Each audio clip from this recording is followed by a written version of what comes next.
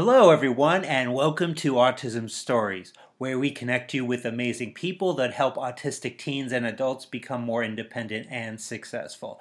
I'm your host, Doug Bletcher, the founder of Autism Personal Coach. Time certainly flies by, and it's hard to believe that Autism Personal Coach turns 7 years old this upcoming January. But during this time, we have supported many clients in going to medical appointments. These appointments can be stressful for just about anyone, but even more so to autistic patients. On this episode of Autism Stories, we talk with Dr. Sarah Zait about why these appointments are so anxiety producing and what strategies medical practices can employ to make them less overwhelming. We hope you enjoyed today's conversation. Dr. Zait, thanks so much for joining us today. No, I'm glad to talk to you. Now, I know initially it wasn't your intention to work with so many autistic people. Why do you think your practice has attracted autistic people and their family members? I am active on Facebook as a physician, and so I did a couple of live episodes on things like sensory processing disorder and ADHD, which then kind of went out to our community. And I think there's a lot of autistic parents really looking for a provider who gets their kid and gets them and their life. So once we had one kid in our clinic, they told all their friends. One of my friends joked that I found my niche, and I said, I was never looking for this niche. She said, well, then your niche found you, which I think is probably the best description of the whole process. You've created a blog, something I don't see doctors do that often. What caused you to start this blog? There is so much nonsense on the internet about medicine that is so untrue that it's actually dangerous for our patients. One of the ways that we can deal with it is by trying to take that information off the internet. But the internet's forever, and there's no way that we can get all of it. The other thing we can do is to put out good information, good evidence-based information that families can use to make intelligent decisions about their children. I think it, in some ways, is our responsibility as physicians to be louder than the people who are putting out misinformation. And so I am one of many providers who is kind of in that group. I found you through your blog, and you wrote a wonderful article about making a medical practice autism-friendly that I really wanted to talk with you about today. The first consideration you have for practices is to look at their waiting room. I've been in many waiting rooms with autistic adults going to appointments, and they can certainly be very overwhelming. What are some questions you think medical practices should ask themselves in designing a space that is less likely to induce sensory overload in the waiting room? It's partially structural. When we have those flat plastered walls, they echo sound everywhere. And when you have 15 or 20 people in your waiting room talking at normal volume and all the sound bouncing off of all of those walls, it gets very loud. There are ways to combat that. There are things like acoustic paneling that can sort of dim the bounce of all of that noise and kind of keep things a little quieter. There are partitions that can be put up between sections of waiting rooms. Our waiting room has a little cave kind of a thing in the corner with desks inside where our patients can go inside and color. And it's just a little enclosed, and it's a little more comfortable than that giant cavernous waiting room. And then we've set up chairs where there are several distinct seating areas, so parents and their children can sit all together without having them feel like they're going to go bouncing all over the room. It's a little bit contained. The other thing is really looking at the way you check your patients in. The way that somebody built our clinic was that there's a chest-height counter. So the patient's parent stands there and talks to our receptionist who's seated. That's a really difficult dynamic. It's very hard to get sound across. It's very hard to communicate and see each other's faces. So I really prefer when our patients and staff are seated at the same level so we can hear each other and see each other and make sure that the volume in the room stays reasonable. And then there's fluorescent lighting, which is always a problem, but very difficult to get around in practices. But there are things like sheets you can put over the lights to kind of dim them a little bit and make them not quite so overwhelming. But really, this is the thing that I think doctors need to get a better grasp on is, if I have 20 patients in my waiting room, I'm probably not booking appropriately. There's no reason that 20 people should be in my waiting room at any one time. There's only 2 doctors in my practice. That means my patient flow is wrong. So my priority should be to find a way to book, to bring those patients back as quickly as possible, so the waiting room isn't this bus station kind of an environment, which is how I think some of them feel. So one simple way to just make it more friendly to patients in the check-in is just to put a chair right there for them to sit down in to check in. Yes, and to give it that sense that in this moment you are interacting face-to-face with this person who has nowhere else to be but with you. I don't know why being seated has that feel to it, but it matters, and if we can do it, we should always do it. Now, what about when the patient leaves the waiting room and they have, in many appointments, they'll have to transition to other rooms, sometimes more than one during the appointment. And transitioning can be very stressful for autistic people. So do you have any suggestions on how medical practices can help with this? So what we did was to really walk the process as a patient and think about each transition and who it benefits. Does it benefit the patient because there's procedures I can only do in certain rooms? So if you're getting a hearing test, I do have to put you in the hearing test room. There's no other place to do that. That's not something I can change. But can I take vital signs in the exam room instead of moving you from the waiting room to the vital signs room to the exam room over a 3-minute time period? That's a little stressful. Can I move this all to the exam room? And the answer is yes, because most of the time when we take those little detours to other rooms, it's to benefit our staff at the expense of our patient. We do it to save time. But if someone has a meltdown in the midst of all of that, that's not saving time. Just for about any patient, a medical appointment can be stressful, but I think even more so to autistic patients. Are there any strategies you use in your practice to reduce this stress? Yes. So we're a pretty small practice. We've got 4 staff and 2 doctors. So our patients get to know us all very quickly, but they always seem to know one staff member better than the other. So we've tried, the patients who seem to struggle the most, we've paired them up with a medical assistant. So every time this child comes in, that medical assistant knows to grab that child. So it's always the same face. So same room. All of our rooms are set up exactly alike. Desks are in the same place, sinks are in the same place. So no matter what room you end up in, it looks exactly the same. We've learned to kind of move things around for the patient's comfort. There's no reason I need to weigh you at the beginning of the visit. I could do it at the end. And if the scale really bothers the patient, let's do it at the end. Or let's check the blood pressure at the end when they're calmer, or whatever kind of works for them.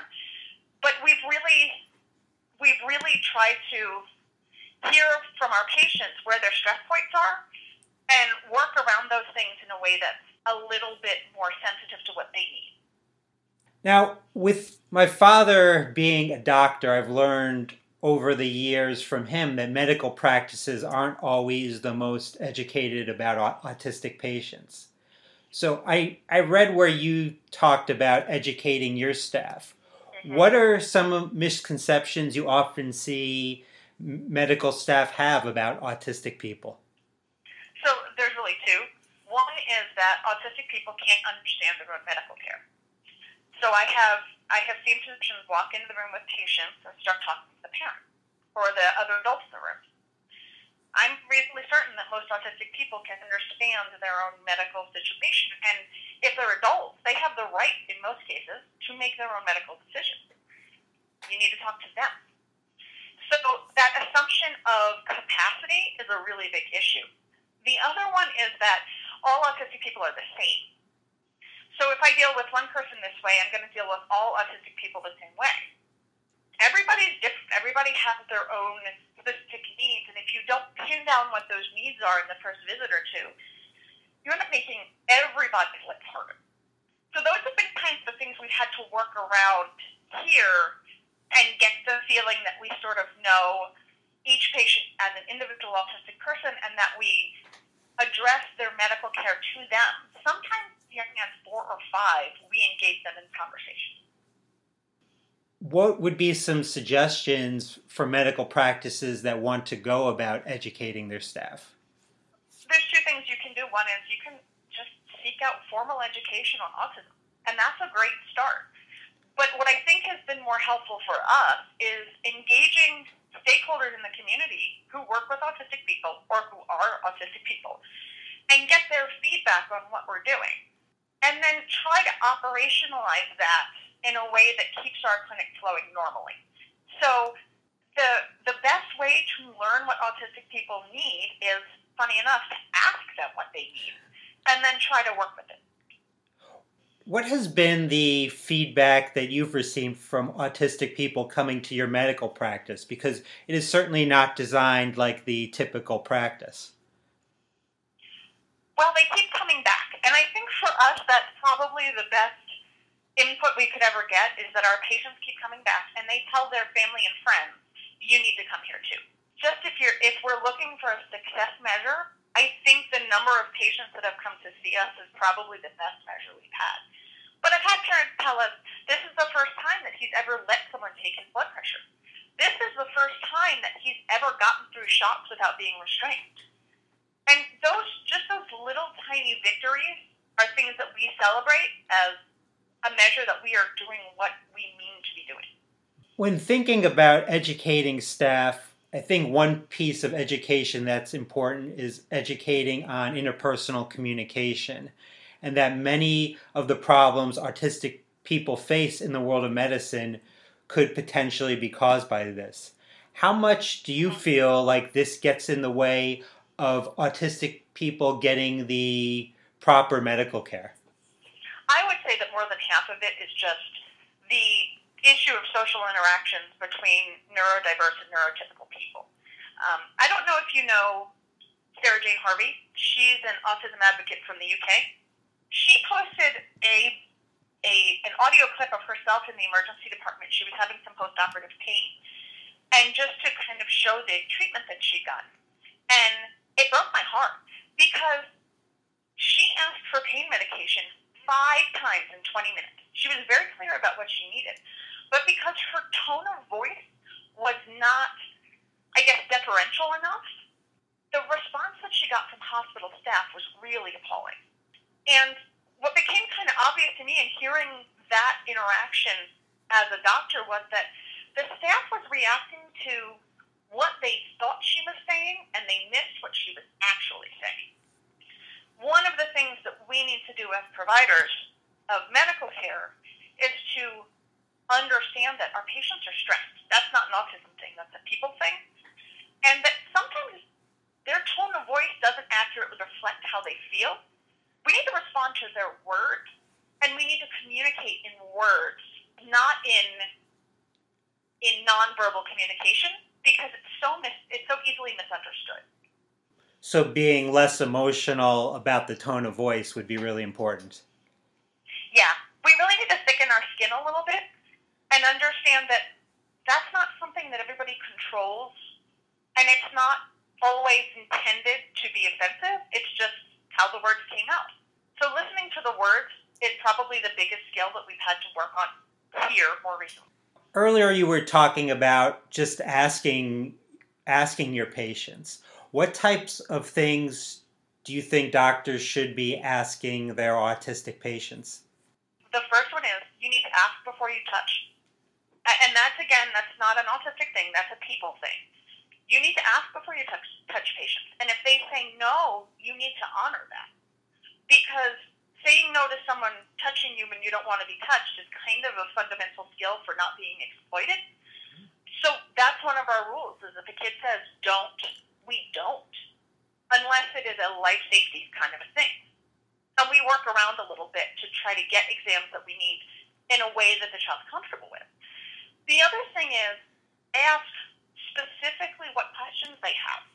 Make sure that they understand what you're talking about. Make sure that you offer the autistic person specifically, not their caregiver, but that person the opportunity to have input in their own medical care. Because I think it's something that we forget about, that these people are competent to make decisions as long as they've got good information. But we don't know if they understand unless we ask. Now, as part of the coaching of Autism Personal Coach, we're always looking at our clients as the experts, as we are there to support them in helping them to make their goals or dreams happen. How should you use expertise from these patients when they're in your office? So there's kind of two parts to that. One is that most autistic people, or if they have a caregiver, that caregiver knows that person better than anybody else. Acknowledging their expertise in themselves. I have a little boy who, for some reason, his sensory thing is all around his mouth, jaw, and neck. And he'll tell you, don't touch me there because I'm going to throw up on you. I have to listen to his expertise in himself. And when he has a sore throat, we work around it. We've taught him now to use a tongue depressor on himself so that I can see, but I don't have to touch it. We would have never done that if we didn't listen to this 5-year-old boy in telling me exactly what his needs were. And that's, in the short term, I think, how we honor people's expertise in their own chronic disease as well as with autism. The other piece of it is ask them what you're doing well, ask them what's not working. And that's just really getting patient feedback about their experience. What did we do today that worked? What did we do today that didn't work? We could help you de-stress in this office in preparation for a procedure. What would that look like? Would we turn down the lights? Would we give you fidget toys? Would we give you an iPad? What can we do here to make this experience better? And then actually do those things when issues come up. So some of it's just about us being respectful of them as the expert in themselves. For those that want to read your wonderful article about making a practice autism friendly, or they want to get in contact with you, how would they go about doing that? So I am not an original person. So my website is drzate.com. On Facebook, I'm dr.zate. If you Google me, you'll find me instantly. There's not a lot of Zates in the world, I find. So I'm pretty easy to track down. And I'm located in El Paso, Texas, so nobody is anywhere geographically near us, ever. But if you happen to be in town, we're easy enough to find. You can get a kind of tour of our office and see what we've done here to really try to make autistic people feel comfortable and empowered. Well, the next time, or I should say the first time I'm in El Paso, Texas, I am going to give you a call because I would love a tour of your office. Yes, there's only 2 of us. We joke that it's like an old school, tiny private practice, but we're actually an academic practice, so we've got students. So the best part is I get to teach young, impressionable doctors how to do these things. Hopefully they're going to carry them forward. I hope so as well. Thank you, Dr. Zate. I really enjoyed the conversation. Anytime. It was nice to talk to you. Thank you for listening to today's episode, and thank you so much to Dr. Zate for the conversation. When myself or some of the other coaches with Autism Personal Coach go with autistic people to medical appointments, we use their expertise to plan for the appointment. We're also a second pair of ears to process all the verbal information that happens at medical appointments, because so often there's a lot of talking being done. We also help autistic people to advocate for their needs at the appointments. We've been in appointments with doctors who are very knowledgeable about the needs of neurodiverse patients like Dr. Zate, and that makes our job much easier. Other times, doctors are not as knowledgeable, and the hope is that we continue to get more and more doctors to educate themselves about the needs of neurodiverse patients by doing exactly what Dr. Zate suggested, which is asking them what they're doing well and what they need to do to make the appointment less stressful and more successful. After all, autistic people are the experts of their experiences. Modern life can be challenging for anyone. When you're autistic, the world isn't designed with your unique traits in mind, and everyday demands can feel insurmountable. At Autism Personal Coach, we celebrate neurodiversity by empowering adults and teens to be the best version of their authentic selves. The people we serve are the real experts. We're here to help their goals become a reality. To get an autism coach for a loved one or yourself to achieve your goals or dreams, email autismpersonalcoach@yahoo.com or call 216-336-5889 and request a coach today. On the next episode of Autism Stories, we will talk with Michaela Ackerman about how open space offices can be less overwhelming for autistic employees. Talk to you then.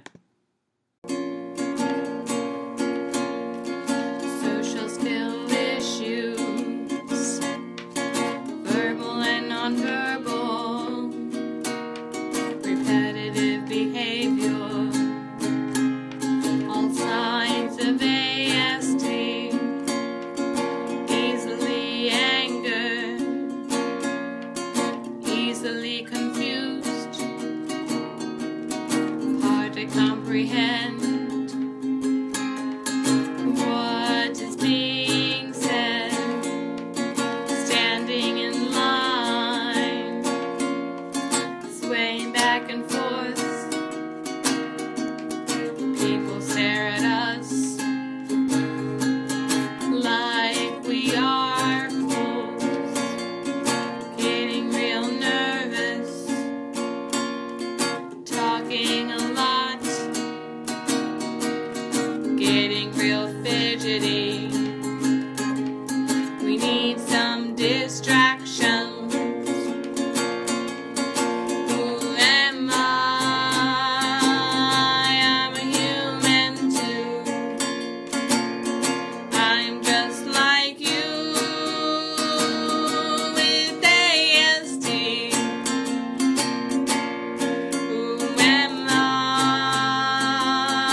I'm a human too. I'm just like you.